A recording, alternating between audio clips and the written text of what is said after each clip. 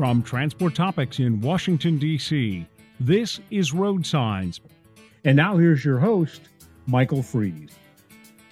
Thank you for listening to Road Signs, the podcast series from Transport Topics that explores the trends and technologies that are shaping the future of trucking. We welcome you to this special two-part year in review episode. In this first part, we'll pose the following questions. How has the trucking industry fared this year in areas of technology, equipment safety, and regulation? And what non-COVID events proved to be the most impactful in 2020? We'll set out to answer these questions, and we'll sit down with Transport Topics staff reporter Eleanor Lamb later in the program. But first, I want to answer another question that may have been on the minds of many listeners lately, and that is, where is Seth Clevenger? Well, there's no need to worry. After a multi-month podcast sabbatical, he has returned. We would like to welcome back to Road Signs, Seth Clevenger, Managing Editor of Transport Topics Features. Welcome back, Seth. Well, thank you, Mike. It's great to be back on the podcast, this time as a guest rather than a host, and I appreciate the change of pace, and it's great to be back. Great. I'm glad to have you back. Thanks for letting me take the reins for a while. Let's get into the year in review. That was 2020. There's been many things that were happening. One we will not mention until the next episode. But let's go back to the first episode of 2020. We look back at 2019 and at the progress of artificial intelligence, federally mandated electronic logging devices, and the Internet of Things. Besides the pandemics, how have things progressed since then? I mean, and what have you been seeing that's been making progress in 2020? Well, sure, Mike. There's certainly been a lot of news developments, a lot of investment in technology throughout the year. Obviously, so much of attention has gone toward the pandemic, which has been so disruptive to so many facets of life and business. But through this all, we've seen a lot happen on the technology side of the transportation industry. Fleets continue to invest.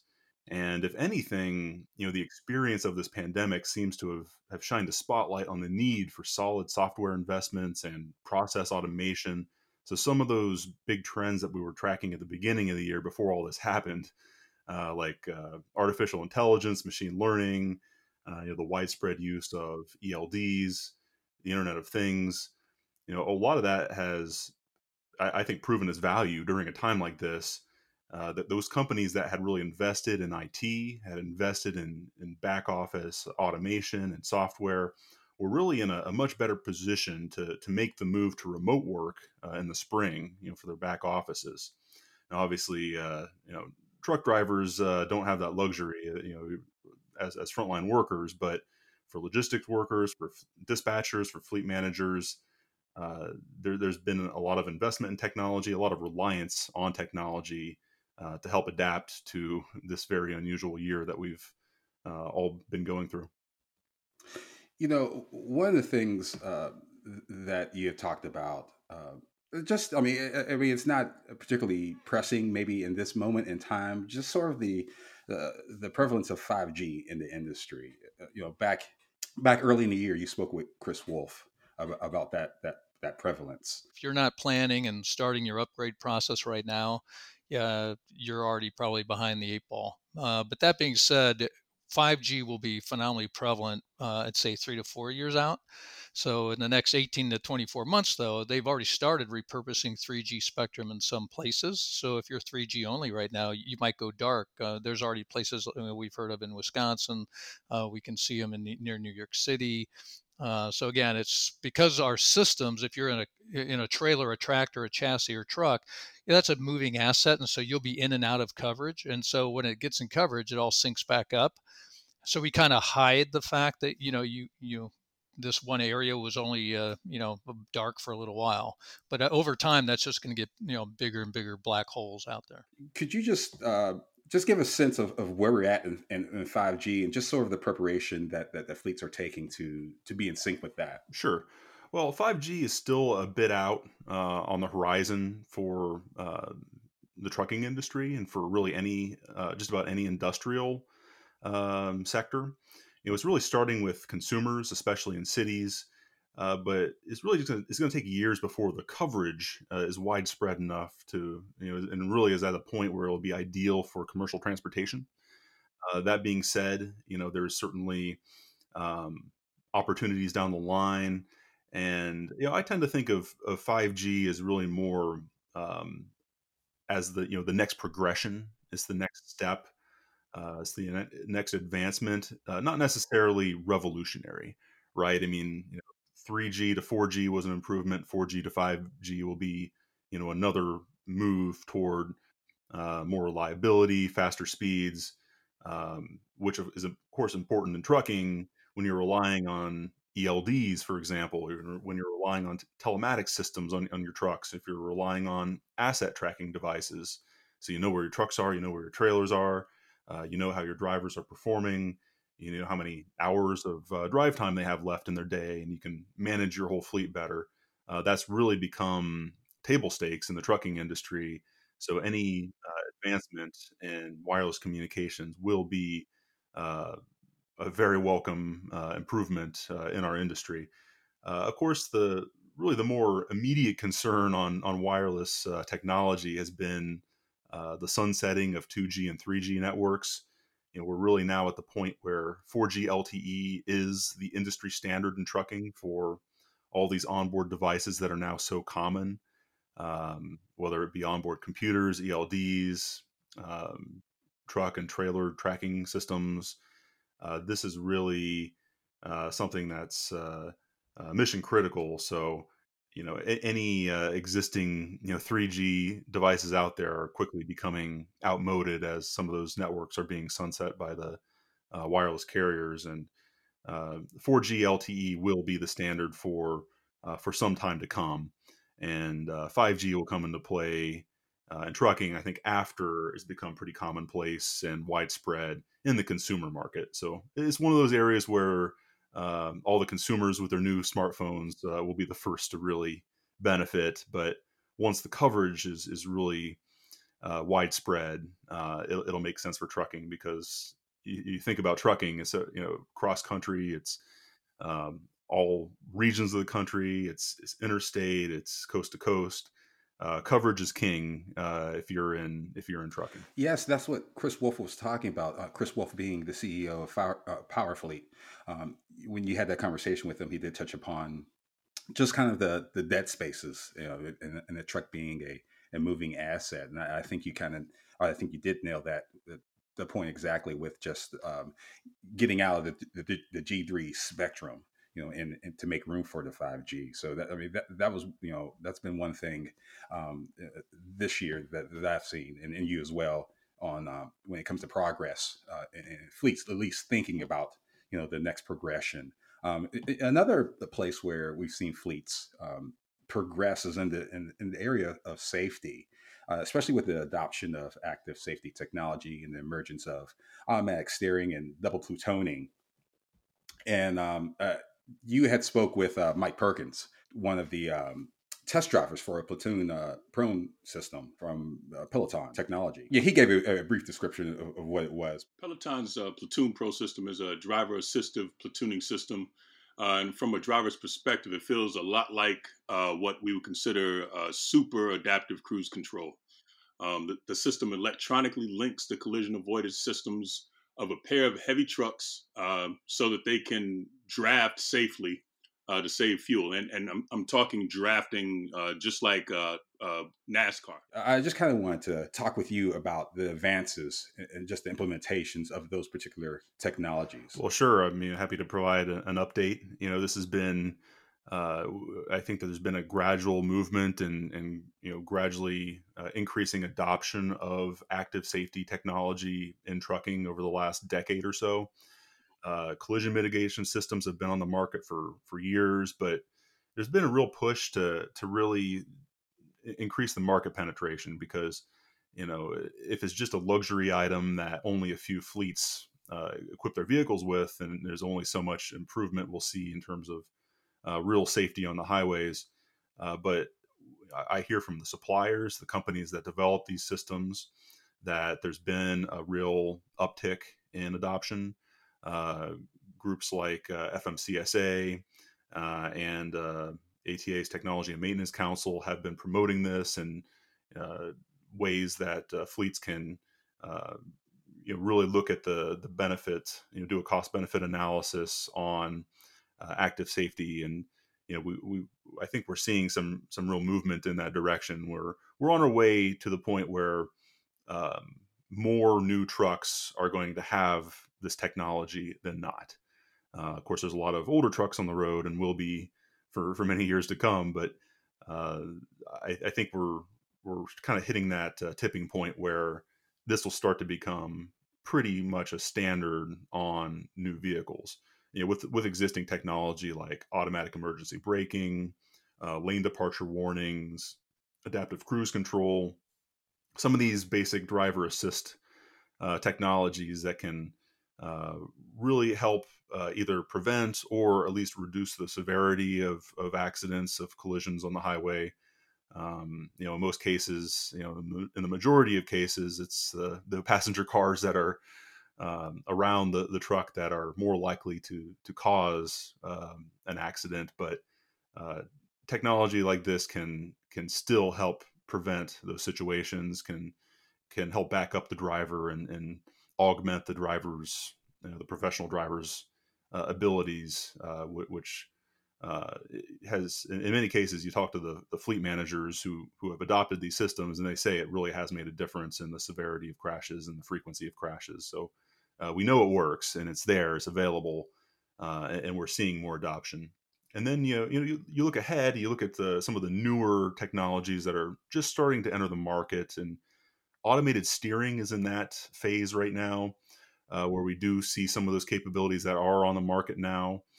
Corrective steering to help nudge the vehicle back in its lane, to help maintain the vehicle's lane. Again, the driver is still driving, but when you have some level of steering assistance added to the braking and acceleration assistance that's already been widely available, so you start to have a complete package of what will be the beginnings of what's known as level 2 automation. This is where you have both steering and acceleration and braking, and we're just in the early days in the market of that. And we're seeing that hit the market and roll out before our very eyes this year. Now, going back to truck platooning, which you mentioned, that's still more in the testing and development phase. You have a couple companies that are working on this in the North American market. One of those is Peloton. We spoke with a couple test drivers who were gracious enough to share their experiences. And I remarked at the time what a cool job that would be to go out and test platooning technology. So as far as truck driving jobs go, I mean, that would be a pretty interesting one to have and help really blaze the trail and pave the way for some of these emerging technologies. Locomation is another company that's working on this. Those are the two main tech companies that are actively developing truck platooning capabilities, and they have fleet pilots underway. There's testing, there's on-road testing, not just on test tracks, but on the road today, being tested in many parts of the country. And the idea is on one hand to improve fuel economy. You'll have two trucks that are following. The follower truck is following at a much closer distance than we would normally deem safe on the highway, but they can do that through vehicle-to-vehicle communications that link up the braking systems on both trucks. So the lead truck starts braking, the second truck, there's very little delay, like almost immediately, faster than a human could respond. So what that does is it allows for essentially a drafting where you have a more aerodynamic platoon on the highway that saves fuel economy. And beyond that, there's also some opportunities for efficiency gains, for helping the driver and the follower truck reach the point where you can actually step away from the wheel and go into the sleeper berth. So the lead truck is still being actively piloted. The driver is driving at all times, but if you're fortunate enough to be in the follower truck, then you can maybe take a break while you're out on the open highway and get some rest, maybe catch us up on some other work, have less fatigue at the end of the day.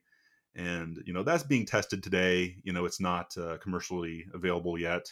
It's still proving itself with pilot customers, and there's still test drivers behind the wheel now. But that's an example of where platooning could go next. And there are some companies that are working to make that a reality. And beyond that, of course, we also have a growing number of companies that are working on highly automated trucks. Companies like TuSimple, Waymo, originally the Google self-driving car project is also testing trucks and has been for a while. Those companies are also partnering up with truck OEMs like Navistar and Daimler. So there's been really a lot of development this year on all facets of automated driving, everything from the existing ADAS systems, ADAS being advanced driver assist systems, through sort of next level, level 2 with automated steering, and all the way up to truck platooning and potentially autonomous trucks as well. From time to time, an issue commands so much of the industry's attention that it requires a deeper dive, a resource readers can turn to, a Transport Topics special report. Recently, battery-powered trucks were the subject of one of these reports. We've also dedicated special reports to electric logging devices and, going back a few years, the earliest days of the Federal Motor Carrier Safety Administration's CSA program. In November, we're turning our attention to another big issue, the rise in nuclear verdicts and the difficult climate for trucking insurance. In every case, we're working to provide our readers with information, analysis, and clarity on key issues confronting fleets. One comprehensive resource packed with insights that can give you the edge. Transport Topics invites you to learn more about our special reports. To reserve your copy of the latest report, visit ttn.ws/insurance. You spoke about autonomous trucks. I spoke with John Kearney when I had a chance to host Road Signs for our workforce development series, and he had a very a grand view of where he saw automated truck driving, where the whole scene of the workplace scene, at least, would be somewhat like an office cubicle, but the cubicles will be filled with workers who are virtually driving trucks across the country. He had envisioned a scene such as that, where there would be an office full of people virtually driving trucks. Well, it's one of the visions. That's one of the technology pathways that some companies have pursued. I would say that's probably not the lead contender for the business models that are on the table. But there's many different ideas on how this could all play out. And one thing I'll say is that it will take years, and really not just years but decades, for this to really materialize. So it's not something where we're going to get to the end of 2021 and do our year in review and say, hey, trucking is automated now. This is a gradual evolution that we see happening today with some of the active safety technologies that we've been discussing earlier. That's the beginnings, and we'll see a gradual expansion in the years ahead, and ultimately that's going to benefit safety and hopefully improve the job of the truck driver and make improve job satisfaction and help drivers have more home time. I think those are ultimately the true benefits that can play out in the years ahead. Yeah, I just brought that up just for. That was my first time hearing something, a vision such as that. It's something that's, as you said, in the near future. But that was just thinking of that visually. Just kind of, it really intrigued me. Another thing that intrigued me, just kind of when you're talking about, forward-looking vision. You had spoken with Stuart Weedeye, CEO of Blossman Gas and president of the Alliance Autogas network. He had an interesting take on the future of the commercial vehicle in general, and that was just in association with the electric car and the electric vehicle commercially used, of course. First of all, I'm a great believer in hybridization. We should have electric batteries with some sort of internal combustion or turbine engine recharging the battery along with regenerative braking on the vehicles. That is the perfect combination and leads us into the future. Maybe it's not as sexy as being all electric. The second thing is I think our country needs to invest in renewable liquid fuels. One of the things that is often misunderstood in 1970, a vehicle's emissions compared to one today is 99% less today than it was in 1970. And from going simply from port injection to a direct injection to other turbine and turbocharging options that are going to happen into the future, we're going to see internal combustion engines get better and cleaner and more efficient. So the internal combustion engine is not dead. So when you put it in conjunction with the smaller electric battery, it's not as doesn't require as many materials and renewable liquid fuels, I think we have a great opportunity to make tremendous impact on the cost, but improve our environment and deal with the climate issues that are facing our nation and the globe. One of the things I wanted to talk with you about, there's been a lot of, implementation, and I guess, correct me if I'm wrong, is sort of kind of in a holding pattern when it comes to optimization and electric cars. Do you see that moving a little bit in 2021? Well, I mean, I think that with electric vehicles and fuels, alternative fuels in general, we're at a point now where we're still in the early days for electric trucks, battery electric trucks, but when you look at the investments, when you look at the first models that are now not just have not just been unveiled, but are also on the road moving freight now as part of pilot projects with a number of fleets, and there are a growing number of trucking companies that have at least one battery electric truck that they're testing and learning about and seeing how they really perform out on the road.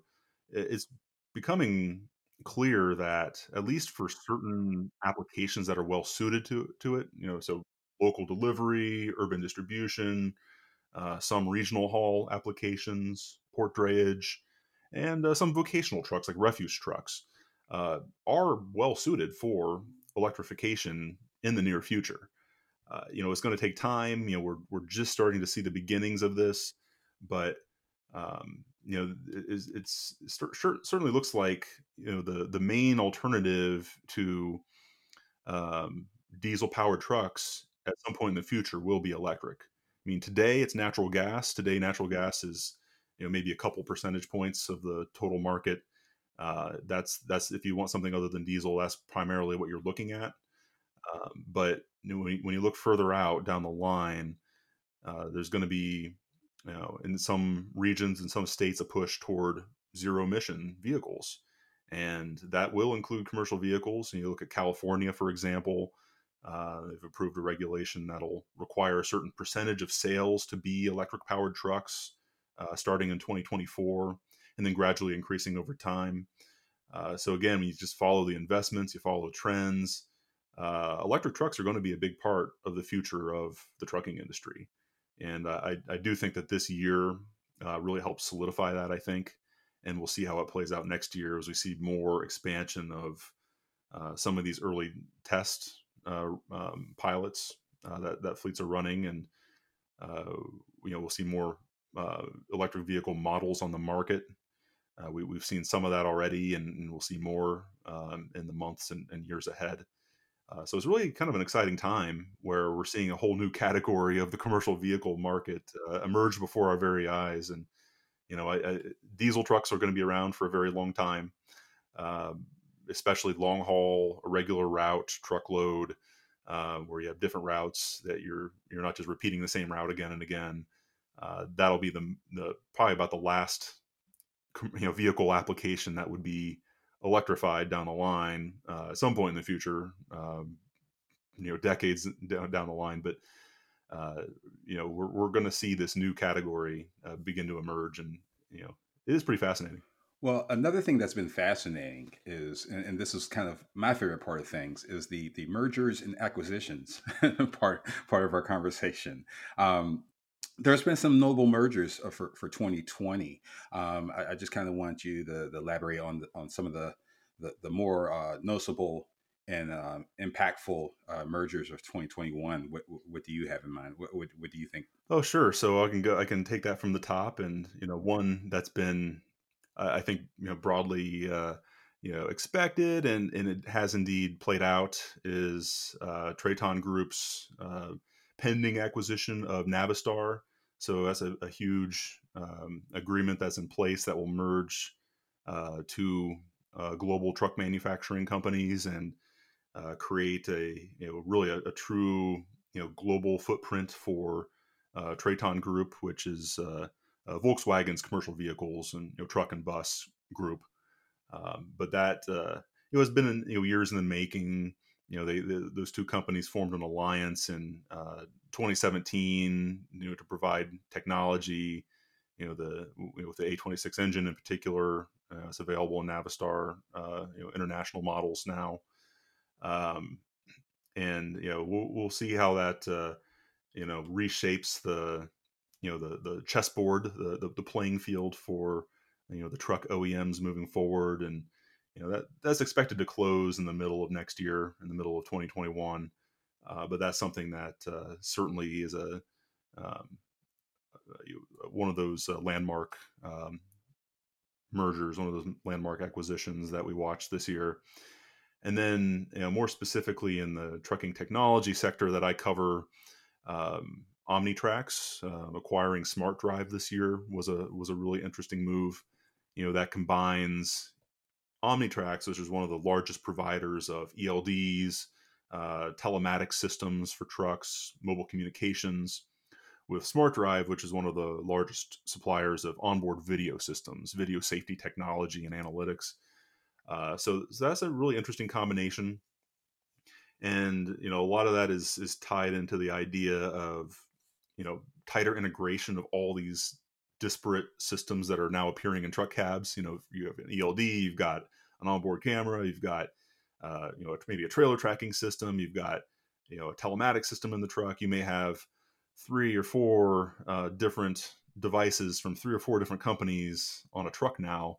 And part of the idea, part of the opportunity, I think, for Omnitrax and Smart Drive is to tie some of that together. You can obviously achieve a certain level of efficiency if you share your technology rather than integrating all these disparate systems. So that's something to watch in the years ahead.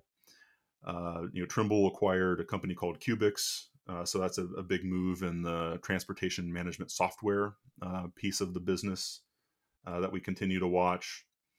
And also mention that very recently we saw that Penske Logistics has agreed to acquire Black Horse Carriers, a big dedicated carrier.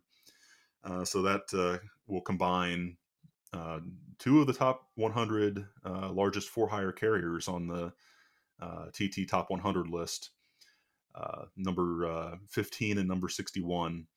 And that is one of the larger acquisitions we've seen in the motor carrier space, going back to Knight Swift, that merger about 3 years ago. There's a lot of moving in the market. So, I mean, it's, it would be suffice to say, to mention what's been going on for that last year. Seth, I think this is a good place to stop. I just wanted to thank you, number one, for being on the show.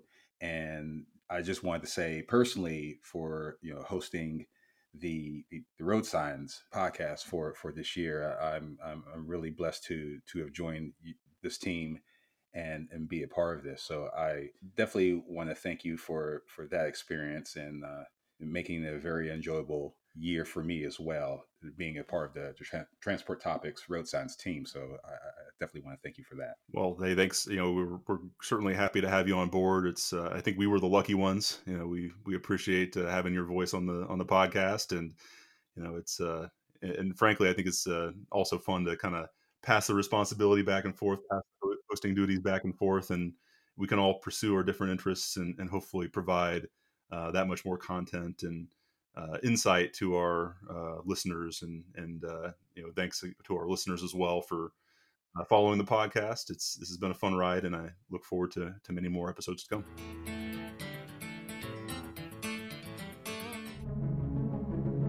In times like these, it's crucial to stay informed. Transport Topics is offering all the information you need to make business decisions in these unprecedented times. And in the wake of the many event cancellations and group gatherings, TT ensures a virtual way to consume business content and conversation. To join the conversation and stay ahead of the news, follow Transport Topics on all social outlets or by visiting ttn.ws/stay informed.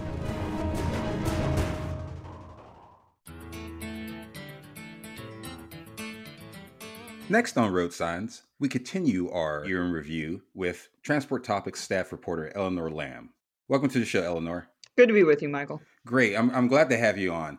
One thing I wanted to talk about 2020 is the new rule that was cast upon by the FMCSA, the hours of service. I just wanted you to give us a brief explanation of the rule and what it consists of. That's right, Michael. Yeah, I got to tell you, this was probably the most significant regulatory action that was taken this year that had to do with the trucking industry. FMCSA published its long-awaited final rule on those hours of service on May 14th. It was announced by Transportation Secretary Elaine Chao and then FMCSA Acting Administrator Jim Mullen, who has since moved on from that post. And this final rule included 4 revisions that truckers had been voicing a lot of concerns about. The industry really had been looking forward to this. And those 4 revisions covered a few different topics, such as the 30-minute rest break and splitting up time in the sleeper berth. Specifically, the final rule granted more flexibility for the 30-minute rest break by requiring a break after 8 hours of consecutive driving and allowing that break to be satisfied by a driver using on-duty not driving status rather than off-duty status. The rule also modified the sleeper berth exception to allow drivers to divide the required 10 hours of off-duty time into 2 periods, an 8-2 split or a 7-3 split, so that offered a little bit more flexibility there. The rule modified the adverse driving conditions exception by extending by 2 hours the maximum driving window during which driving is permitted, and that 4th and final revision involved changing the short haul exception available to certain drivers by lengthening their maximum on-duty period from 12 to 14 hours and extending the distance limit within which they can travel from 100 air miles to 150 air miles. So as you can see, Michael, just from those 4 revisions, kind of the hallmark of this final rule was increased flexibility for truck drivers. It was something that truckers had really been voicing a lot of opinions about, and it was sure enough granted in this final rule. And, in addition to granting flexibility, these modernized HOS rules were designed to be cost efficient. They're supposed to provide nearly $274 million in cost savings for the economy and for American consumers. So those were kind of the considerations that were taken into account when FMCSA unveiled this final rule. So those 4 provisions were what's in the final rule. Let's talk for just a minute about what was absent from this key final rule. Something that was absent from the final rule was the provision included in an earlier August proposal that would have paused the truck driver's driving window.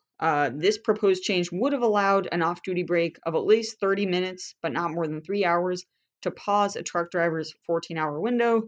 And it was not included in the final rule, but it is something that FMCSA probably will continue to look at in the future. They have not quite said goodbye to that. They're still looking at that. So those were the the key revisions included in this final rule. One of the things that helps out carriers and drivers, will be this rule, of course, but with all change, there's probably some resistance or just maybe a fear of new policy. What has the FMCSA done to help carriers and drivers better understand the regulations? Well, that's a great question, and indeed they they didn't leave the industry high and dry here. They definitely gave them some educational tools. The HOS rules, which, like I said, they were announced in the middle of May, they finally went into effect September 29th. And on that date, September 29th, FMCSA launched an online tool to help with education surrounding these hours of service regulations. It is called the Educational Tool for Hours of Service, also known as ETHOS. You got to love that name, right? For Hours of Service.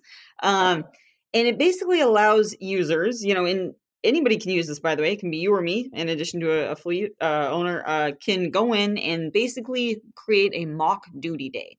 They can enter duty statuses into a log. They can identify potential violations. It's basically to help people understand the provisions of their day and where they're allowed to take breaks. It's meant to serve as a visualization tool. And that's pretty important.